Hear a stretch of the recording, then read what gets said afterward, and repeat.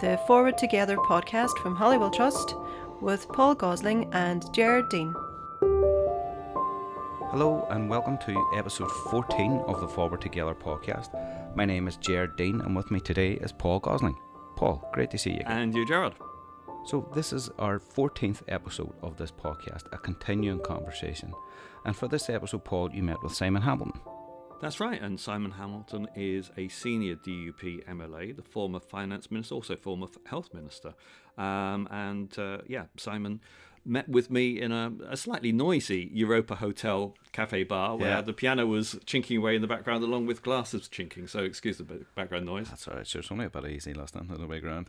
But you touched on, Simon talked on lots of things, and the first thing that he talks about is that civic society or civil society should be strengthened.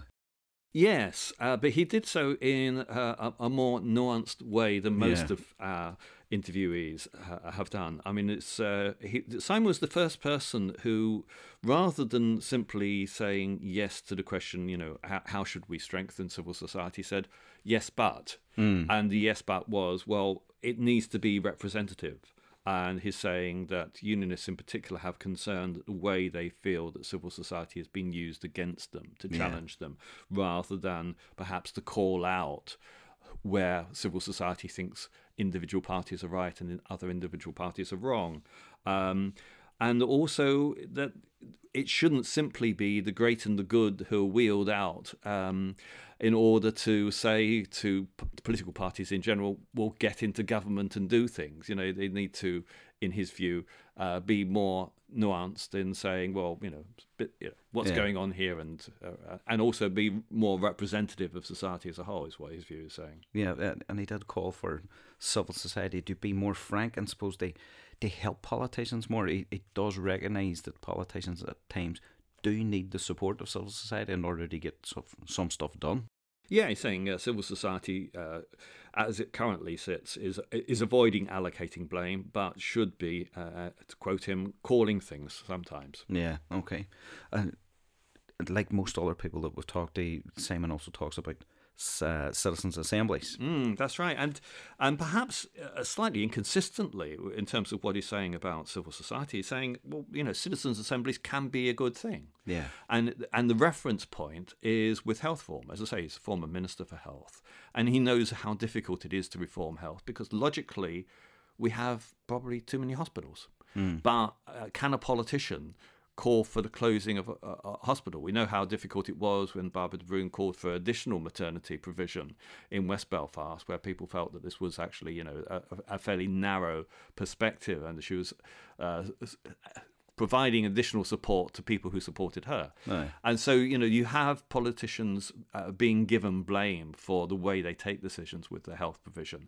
And it would be very difficult for a health minister to lead a conversation in which led to the closure of some services. But clearly what Simon's saying is that, if you have citizens' assemblies looking at it, then in the same way that citizens' assemblies dealt with the tough issues around abortion and same-sex marriage, then actually they could perhaps look at health reform and make a reasoned view based around evidence. Okay. Well, let's hear the interview with Simon now.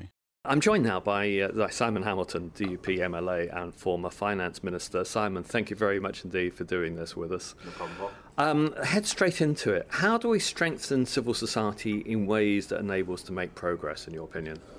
Well, I think that I think if we can start off by saying that I think yes, we should be strengthening or seeking to strengthen civil society. I don't like the phrase civil society even of itself, and I think I may not be alone within unionist ranks in not being comfortable with the phrase because of perhaps previous connotations of what civil. I mean, I think the first time I ever heard the sort of phrase civil society used was in and around the time of the sort of Belfast Agreement, and obviously things were fairly charged and heated back then, and a lot of unionists, particularly those who were anti-agreement at the time and probably still hold that sort of position, would have seen civil society as something that would have been, or civic society as something that would have been used against them to encourage them to accept a deal or an arrangement or an agreement that they didn't maybe necessarily like, and sort of the The old phrase of the great and the good, is one that would often be attributed. So I think we need to be careful in talking about civil society that we're not just talking about the same sort of usual suspects. There's people who would be, or maybe a new generation of usual suspects, of who would be in that sort of category of the great and the good, who would pop out from time to time to tell people what they were doing wrong and what they should be doing right, in their opinion. So I think we need to be careful. It would be useful to be drilled down a bit into that, really. Yeah. So where is the concern, and who is the concern with? I think it's. I mean, I think perhaps you would even have seen perhaps an example of it more recently with probably pre-Christmas with the Prime Minister's withdrawal agreement and the production of it, and then all of a sudden there was a sort of coordinated group of people coming forward making points. Now, I'm being very careful, and I seek to be very careful in saying that it's not that people wouldn't have had legitimate interests or concerns or a point to make, very valid points to make. They did, and they should be making those. I think very often for many in the past, and I think there's a little bit of a legacy of this, that it would be seen to be, and indeed you heard some language around that time. I think my good friend, old mentor, Sammy Wilson, was quite strident in some of the comments that he made around this, and that comes from, and however Sammy does it and says it, it comes from a sort of an age-old concern that whenever sometimes there's an issue to be pushed forward, or some sort of deal or agreement or arrangement, that there is a group of the great and the good, civic society sometimes as they might be called, who can be relied upon by government in London to be there, say whatever is required. So there is sometimes some suspicion of a cadre of civil society. There is a suspicion. I suspect it's probably no less. I mean, I've sat with Republicans and heard them say similar things about, and perhaps their experience is actually quite similar, because they would also be described as being on the, at times derogatorily, as being on the extremes, as being marginalised, out on the edge of politics, and not in that big middle. Which is probably a much smaller middle now in Northern Ireland, but I think they would have similar experience. I don't think it's just solely a sort of a unionist concern, but maybe it was, in my consciousness, was something that probably, as I said, dated back probably to the agreement whenever I was getting involved in politics, but I think it's probably something that's been there a lot longer. So you'd feel that a lot of the people who would be described as representing civil groups are actually either puppets of the government or else self-appointed and not actually I wouldn't necessarily legitimate representatives. I wouldn't go so far as to say puppets of the government. I'm not saying that others wouldn't use that language. I think that's not fair. I think you're right around the sort of the representation side of it, and that's where, and I think we have struggled. I think also perhaps some of that criticism is that, and again, this will probably work both ways, but I can only really probably give you it best from a unionist perspective, from my own perspective, that civil society in Northern Ireland, and this is why I think it does need strengthening, isn't very good, in my view, at coming out, and it will pass comment or pass judgment or express an opinion or a view from time to time, whenever it's maybe easy, whenever it's a sort of a fairly straightforward set of circumstances. They don't tend to come out and be critical, and I'm sure this is a case on both sides, and somebody from a different political perspective might argue the contrary, or the same but from their perspective. That whenever things are difficult, and whenever it's, and you can think back, and I don't have to go over all of the various cases, there's too many of them nearly go back, where even when we've been in government, Sinn Féin and the DUP have had some tensions or some difficulties, and blame, if we were to sit back objectively, and I've had the time over the last couple of years to maybe reflect on some of these a little bit more, hopefully objectively, or more objectively than when it was in the middle of it all.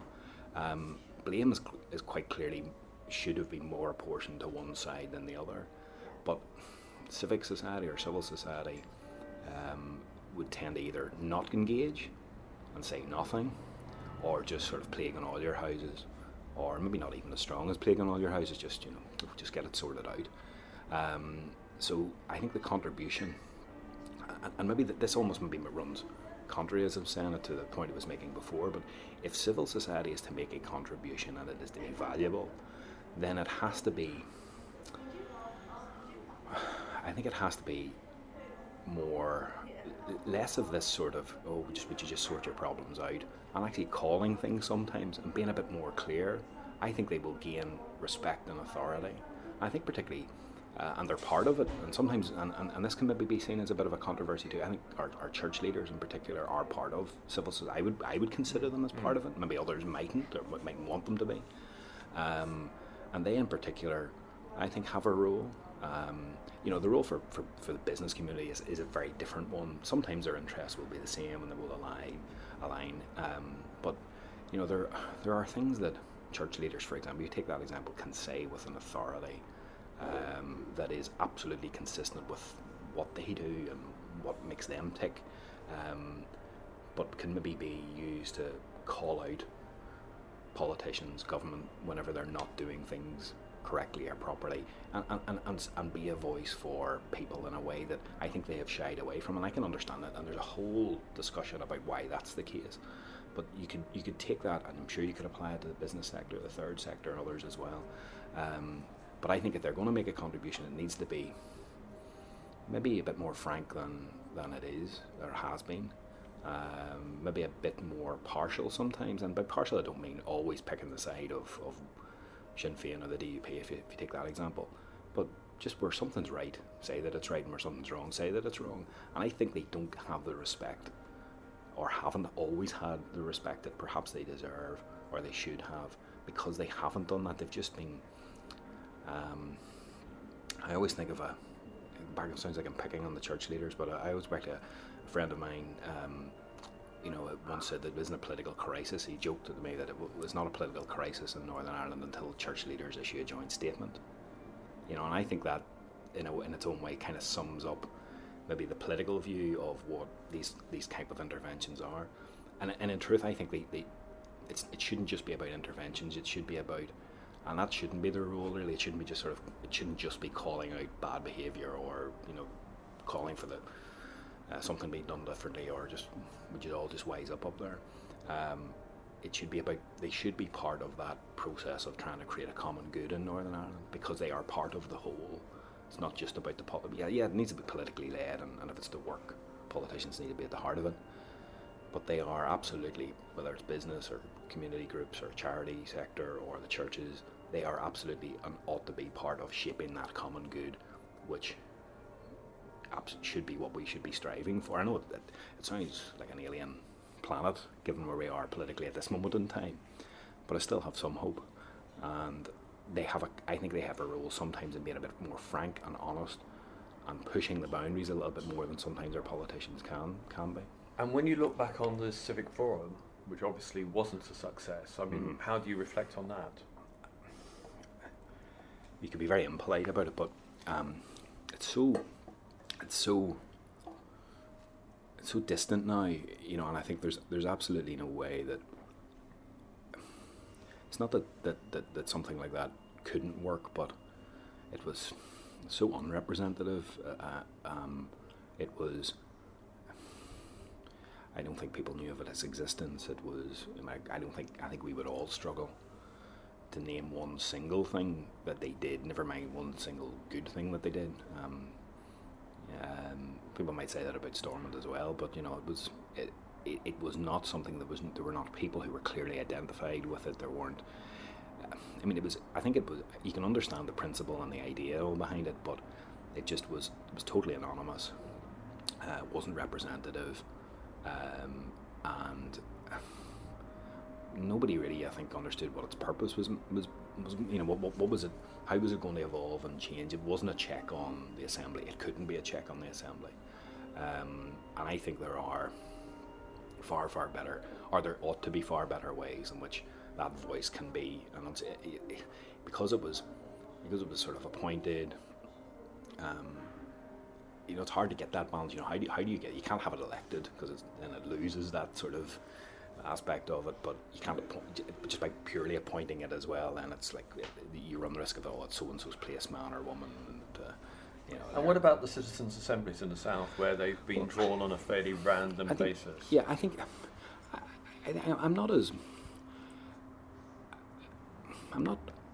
hostile to, and I've spoken to people like Stephen Agnew who have been advocating and pushing for them from here in Northern Ireland, and he and I have talked, and I've talked to him about some of the concerns that unionists clearly have, and maybe even less unionists, maybe, certainly members of my own party who have a very strong faith, and the concerns that they have, that as they view what has happened in the south and the issues that citizens' assemblies have been focusing on, or at least the high profile ones, and I think that's the point. I think everybody sees the sort of high profile ones around social issues, and maybe doesn't see the majority of other work that they're doing on a range of different, very dull, very boring things.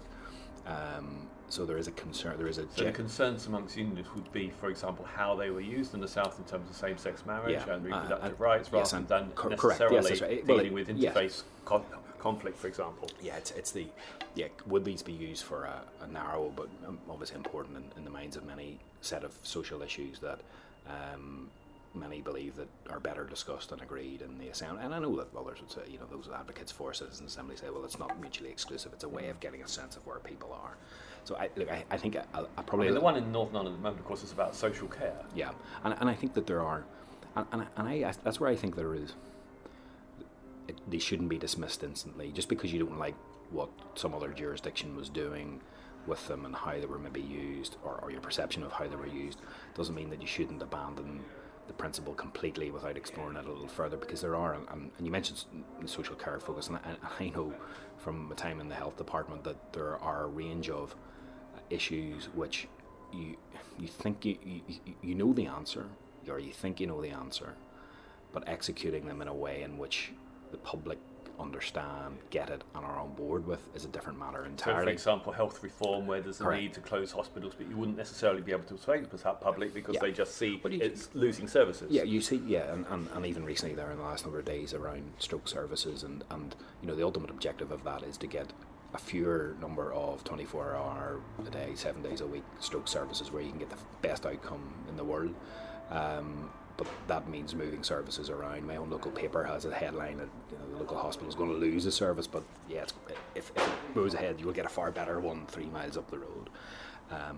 So it's not that it can't be an education process, a citizens' assembly, because you don't have everybody there, and unless they're going all out and evangelising wonderfully around the country, it's not going to work like that. But what you get is a sense of how do people think about it, because people think about these issues in a far different way to politicians think about it, or how politicians think that people think about it.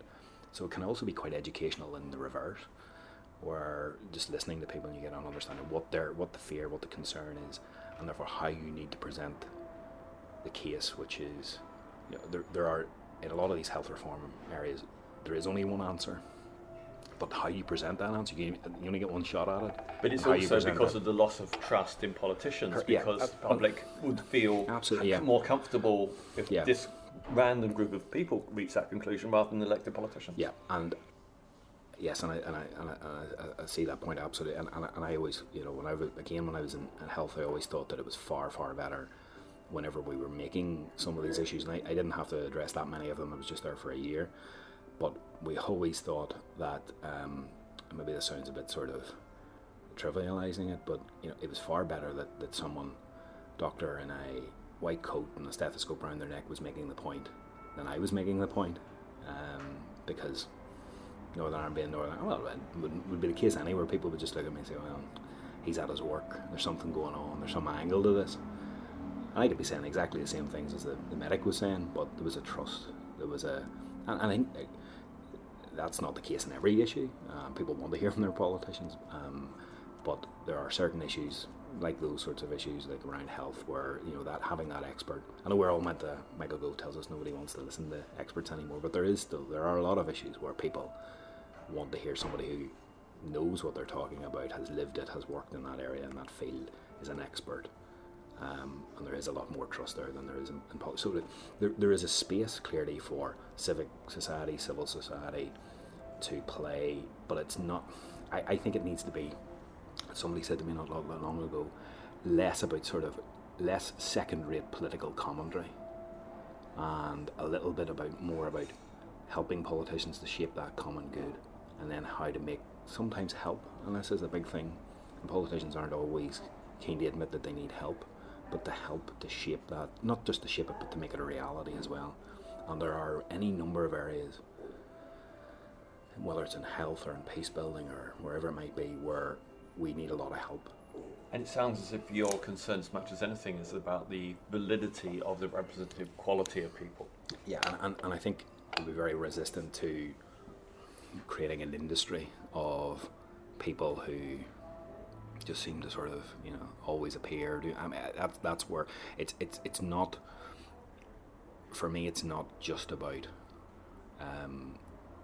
sort of self-appointed or appointed heads of various sectors or industries within sectors or groups or whatever it might be. It's maybe the layer below, actually, the practitioners, the people who are in the field every day. When I'm thinking again particularly about the likes of health, but there are other areas too where that would be very relevant. Changing faces, different people, not just the same people all the time. And I think that's where there's probably all the lesson of the past around, say, the Civic Forum and other attempts at engaging with civil society is that it is, as I used the phrase I used before, the usual suspects who appear from time to time.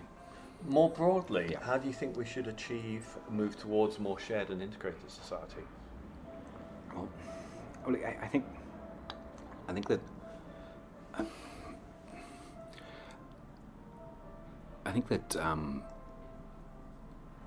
we haven't. I think certainly it is the case that if you reflect back on, a lot of good work was done over the 10 years that devolution was there and power sharing executive was in place, and we can't dismiss that. And some of that was symbolic, yeah, but symbolism is important as part of the world.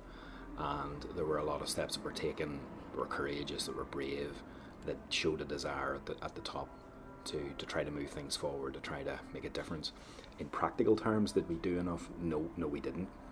But that again isn't to dismiss a lot of the good work that was going on. I think we're all impatient for change, and particularly with the 20th anniversary of the agreement last year, people were sort of asking, well, why are we not much further on than we are? Well, I think if you step back and collate, and a lot of the assessment at the time, I actually thought the anniversary of it was broadly well handled, and people were in, and instead of being acrimonious given where we are at the moment over a range of different issues, there was a lot of thoughtfulness about what was going on. And one of the things that came through very clearly was that people were saying, like, this is not, yes, it's 20 years and wouldn't you love to be further on, and maybe we should be further on, but this is a long process here. And I think we probably hadn't taken collectively the time to sort of sit back and say, this is a 50-year job probably here, and nobody wants to hear that it's a 50-year job, but that's maybe at the way end of maybe of the scale here. So this is a long-term job. I don't think that we probably did do enough to prioritise it politically, and that isn't to say, because that's what I said at the start, that isn't to say that we didn't think that it was important. And if you go back and look at the history of the executive, there were times where there was maybe fits and starts almost. There were times where we were very good, and there were lots of things, and there were lots of gestures and symbolic things, and there was a bit of substance then in behind it as well.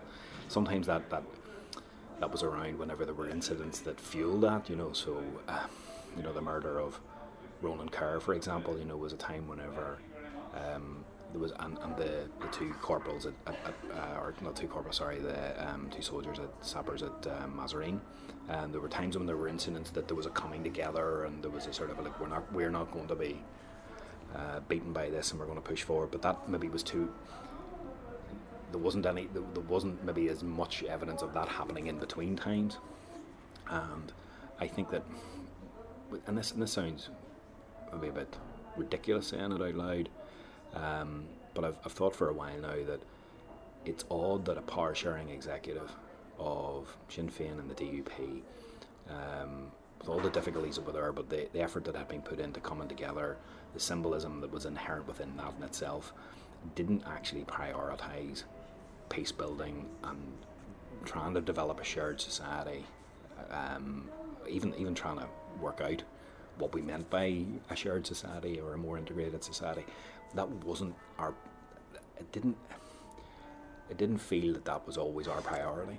And Peter Sheridan of Cooperation Ireland has said that the executive should have created a Department of Reconciliation, for example. Well, I think there are any number of different ways in which you could practically do it, but I think that, and again, this is not me saying that people weren't interested, and there's lots and lots of evidence of, whenever Ian Paisley did it symbolically with Martin McGuinness and vice versa, and there was a lot of work continued on beyond that first big moment in the first sort of couple of months. So I'm really conscious of not trying to dismiss some of that and the importance of all of that, but it seemed that there were lots of other things happening. It wasn't just one issue. There was a financial crisis happened at the same time, and as we came into government, which was unfortunate, and there were always just the day-to-day issues, and then there was our politics intervening. Yeah, it's what Macmillan said, isn't it? When you're in government, yes, right. It's events that derail you. But and maybe perhaps I think maybe what I'm trying to say is I think that we maybe thought that just doing it, i.e. power sharing, was enough in itself, without realising that you had to go much, much further beyond that. Now, you have to be careful, of course. We can't go further than our community any more than Sinn Féin can go further than theirs. But I think there was and there remains, in spite of it all, a yearning for... People don't talk about it as shared society or more integrated, just normality, and that is what they call... Now, there'll be a difference in people's definition of normality, but they do just want it. They don't want... Most people don't want a continuation of what happened before. Certainly don't want to go back to what happened before, and they want it to be better. And they don't want their kids to grow up and their grandkids to grow up in a society which is as divided as the one that they did. And I think we maybe made the mistake of thinking, well, we're coming together, we're working together, sure, what more do you want? And I think maybe we were often a bit sort of reluctant in it. We've often, both parties have said, well, we don't really want to work with these guys, but and that's actually going to be quite a hard one to overcome in the short term, in the problems that we currently face. But I think that there's a need to be a lot more clear with people that yes, we don't agree with Sinn Féin, and Sinn Féin doesn't agree with the DUP, and we don't agree with any, we all fall out over different things, but this is for the greater good, the common good, and it's for, and that's where we need to inject into any new executive. That needs to become our number one priority.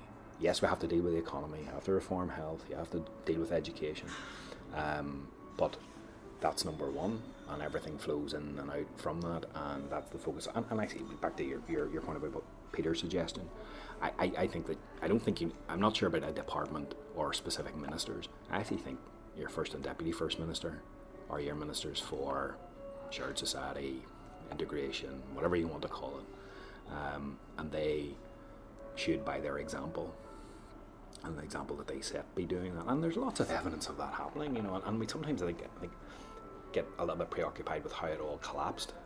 But whether it was Martin was there the whole time, but whether it was Doc or Peter or Arlene, and there was a lot of effort was put in working together to try to, but maybe it could have, yes, of course it could have been more, and I think maybe, as I say, we need to just make that number one priority.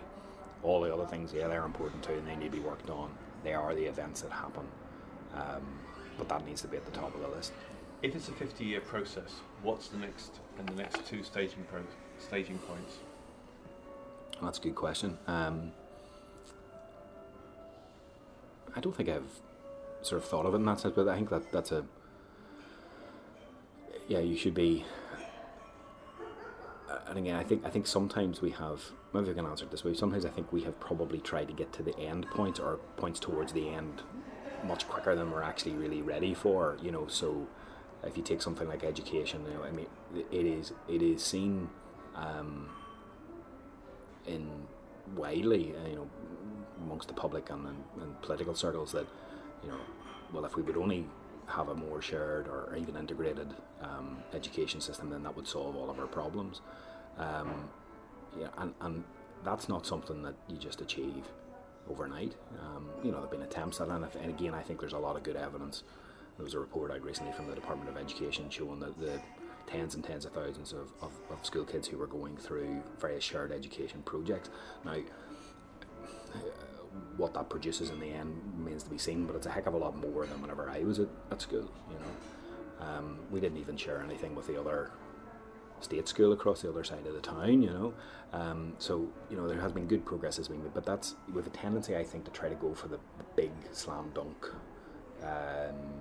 huge, you know, they are central, big important problems, or big problems, and ones that if we sorted out, we would be well on the track to having a much more shared society. But, you know, sometimes we don't recognise, or we fail to acknowledge that they are towards the end of those 50 years. They're another 10 or 20 years away from where we are now, rather than something that could be done in the first 1 or 2. And even on education, I've been a supporter of shared education, even though lots of people will talk about how we need just one system and integrated. I think we need to progress towards that. You can't just do that by saying, right, we're going to close that sector or defund the sector. Well, you wouldn't be permitted to do it anyway, but we can't, you know, it can't be a big bang. It has to be a slow process. What a lot of people say to me is that one of the elements about integration within education is how the past is taught, and the fact that, I mean, I've heard a school people say this in a setting of different schools from different backgrounds, where he was saying, if only history was taught in schools, that you understood the hurt, the pain, the disabilities of the individuals within the troubles, so that there's more focus on the shared pain of the past rather than the political differences of the past. I mean, do you think there's validity in that view? Yeah, I think the past is a subject that we're clearly still struggling with. The past is, you know, it's wrong to call it the past because it's part of the present, and it will be part of our future as well. And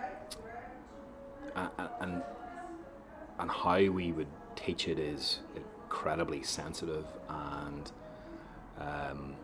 you know, I know from talking to many school groups at my own constituency and the ones that come to Stormont from time to time, that, you know, they are taught about Northern Ireland politics and tends to be sort of post-98 and how we came together, but there's very little maybe about that. You can sort of understand why teachers are maybe themselves reluctant to get into it, and without a lot of support and guidance and being very, very clear, because somebody will say something, well, if it was one person that would be, but lots of them will say the wrong thing, and it'll cause controversy. So it needs to be, and that needs to be something probably well thought out on high and passed down. You know, it can't be done on an ad hoc basis. It needs to be sort of very clear structure to that sort of a process. And it seems as if there's a fear about how we talk about the past in case it sparks things back off. Yeah, and that's right. And there was a controversy not that long ago. You recall a school back up in your hometown of Derry. It was not your hometown, but your adopted hometown of Derry, where Martina Anderson was sort of lauded as a hero, former pupil of the school, you know, and that caused a bit of a backlash. So that shows you the difficulty of that interface between the Troubles and our education system. But there is a danger, I suppose the point in the argument in exploring and dealing with the problem is that if we don't do that, then it does allow that more ad hoc approach of some individual teacher or schools interpretation. I'm not saying interpretation on a political way, but just, you know, this is, somebody gets up and says this is my view effectively, and that's not being counterbalanced then with the hurt and the pain caused on the other side by the actions of one person, or vice versa. So it'd almost be that your preference would be to have people who are specialists, who come from different backgrounds or a neutral background, who come in and perhaps introduce victims of the Troubles to explain how the personal suffering. I think somewhere that has always struck me around this, it was, and I've had the privilege actually to be at a few of these where the Holocaust Memorial Trust, the education, and when Peter Weir was in education department, he put a bit of funding in the way to make more school kids being able to attend. You would come over from England or wherever it was that were coming from to sort of just to speak. And I've been at a couple, and they're incredibly powerful. Now, yes, that's coming from. There is only one perspective, but that's coming from the incredibly powerful testimonies of people who were in concentration camps, survived it, got out, talking about their families who, in some cases didn't know what happened or do know what happened, and it's grim and gruesome stuff. And it has a profound. Nobody leaves that room, whether you're my age, older, or the school children themselves, without thinking, wondering, and appreciating that was awful, it was terrible, should never happen again. Now, the difficulty, of course, is that is a very, very, there's a clear sense of right and wrong when it comes to the Holocaust. Right and wrong in our troubles is, my right is different to somebody else's right. So that is a tricky one, but getting those, I suppose, getting the testimony of people who suffered would have a profound impact, I'm sure, about no matter what conflict it was you were talking about, and what it would, and I think it fits into something which I've become increasingly worried about, which is that I think we were all a little bit naive in thinking that this was just a generational problem, that as people who lived through it and experienced it and perhaps were victims or survivors themselves, got older and passed away, that the problem would pass away almost with them. And it hasn't, and it is being passed down. There's lots of science around, how this gets passed on, even just through the behaviour of people, the struggles, the difficulties that victims went through, particularly with their mental health, and how that, and maybe sometimes into addiction, and how they behaved, and how that then gets passed on down through generations, but also just the interpretation of it. There is now a romanticism around it. And the other thing is, you seem to have the next generation that feels they have an obligation to fulfil the aspirations of the previous generation, yeah, and that they must not sell them out. That's exactly right. And also younger people coming through political ranks, and again, I bet you've said it, I've certainly said it, where we just need a new generation coming through and it'll all be fine.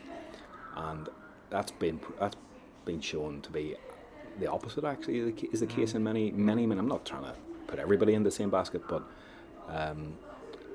there's a sort of I have to prove myself that I'm as tough as nails, and I'm not going to betray the cause, and I listen to some of it. I sort of say this now, I sort of feel like myself as an old man nearly in the assembly now, and I used to be young once, and there is a younger generation that's come through. In fact, there's of course, people might expect me to pick on Sinn Féin, and there will be other younger ones in my own party's ranks and in other parties too. But there are some of what is being said is being said from, couldn't be said from the first hand. It's not from personal experience. In some cases, it is, in terms of there's some members whose newer members whose family were involved or were victims themselves of the Troubles. So there is there is an understanding there. But there's others who clearly haven't had that, and it's just it becomes a rhetoric. It's just regurgitation of what they've heard through the years, and there's not the authenticity to it.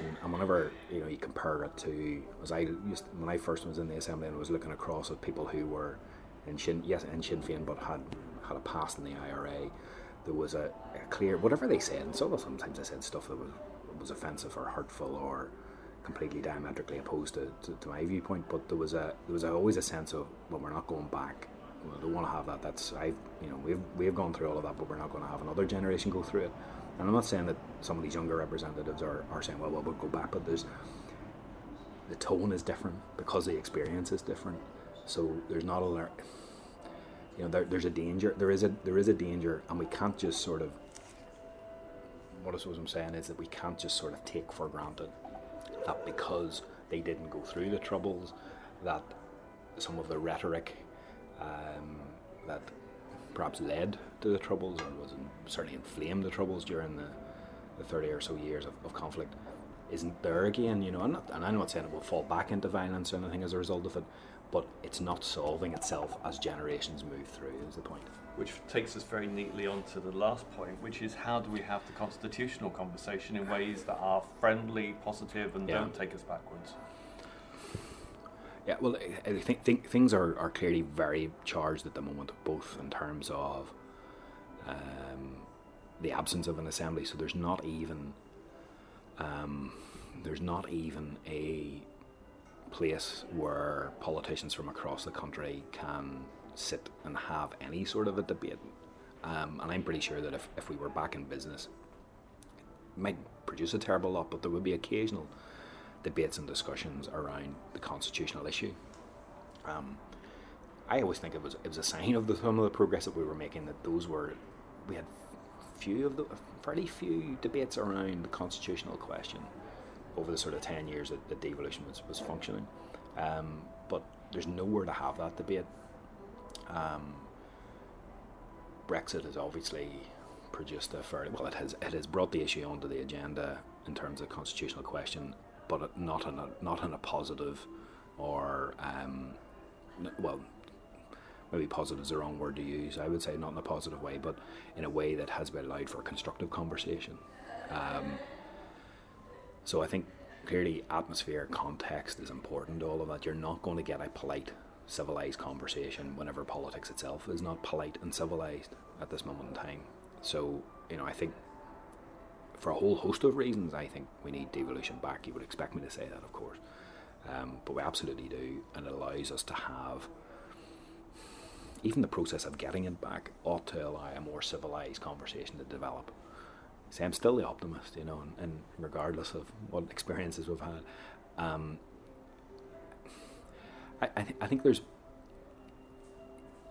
think at the core, no matter what institution or institutions are there that would allow us to have the conversation, there is still at the core of why we haven't been able to have that. We can almost, it's like the old Basil Fawlty, don't talk about the war, we can have civilised conversations about any subject almost except the constitutional issue.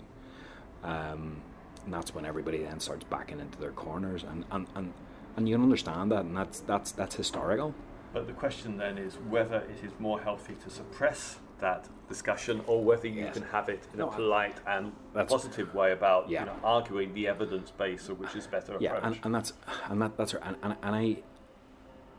the point I was getting. I think that at the minute, certainly in recent, there hasn't been once the topic has come up, people start to argue, row, fight, and then just walk away from each other, and then wait for somebody to raise a topic of conversation that well, what about the weather, or where are you going on your holidays or something. It's not, and I think at its core is perhaps still, even after all this time, and you see this manifest itself both in language and in actions and how people react to things, there is still a lack of appreciation that my desire for the constitutional position is as legitimate as somebody else's, which is the opposite, right?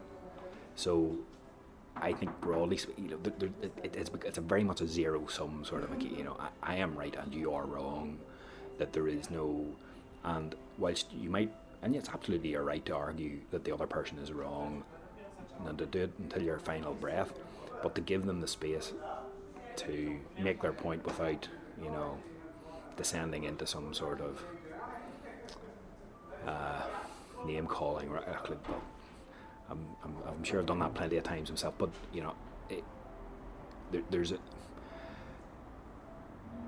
I think there has been a sort of a prevalence of sort of people saying, well, my view is right, I'm right and you're just wrong, and I'm not going to listen to you being wrong, and that's been on both sides, and we need to, I think, and this is maybe naive, but it doesn't stop me hoping anyway, that most people, regardless of whether the constitutional issue is a hotter issue today than it was, say, pre-EU referendum, isn't really the point. It's still not, whilst it might be more important and seen as more important, it's still not the most important issue. So there is still there's a slate of issues which are far more important in the minds of the people, whether they are unionist or nationalist or nothing, that can unite us and bring us together. And that's what we should be. That's what we should be focusing on.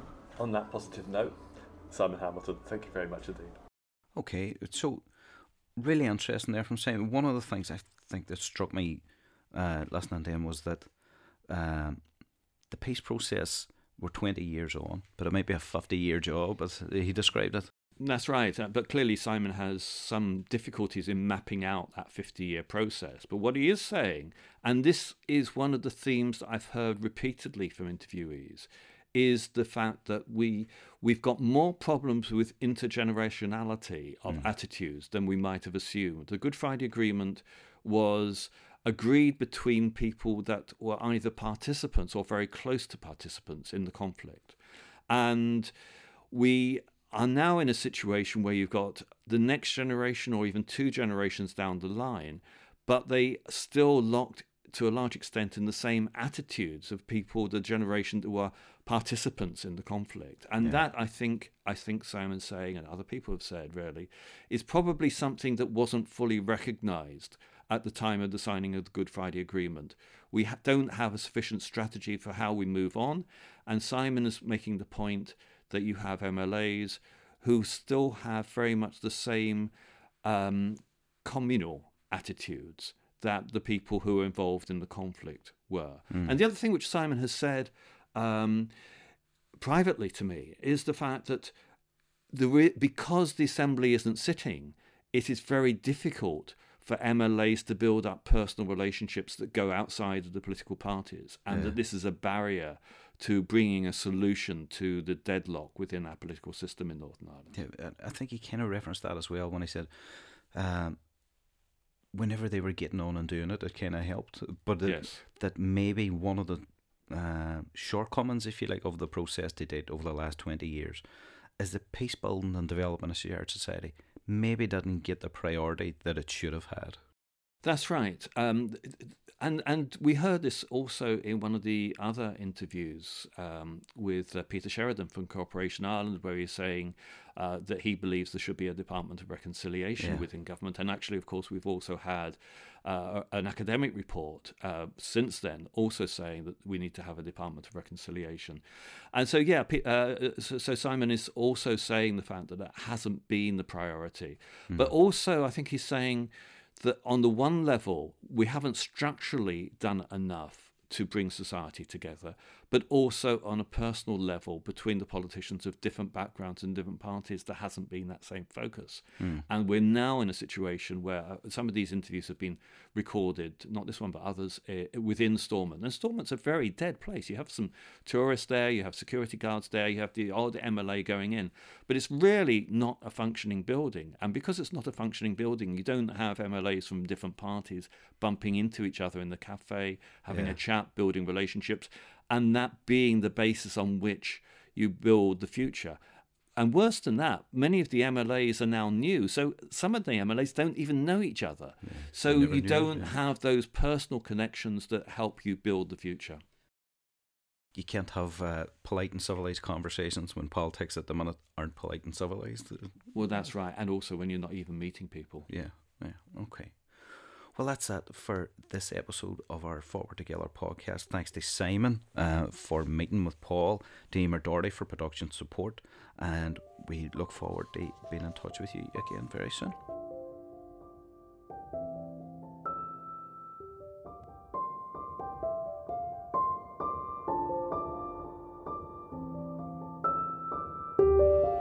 The Community Relations Council for Northern Ireland supports this podcast through its Media Grant Scheme and Core Funding Programme.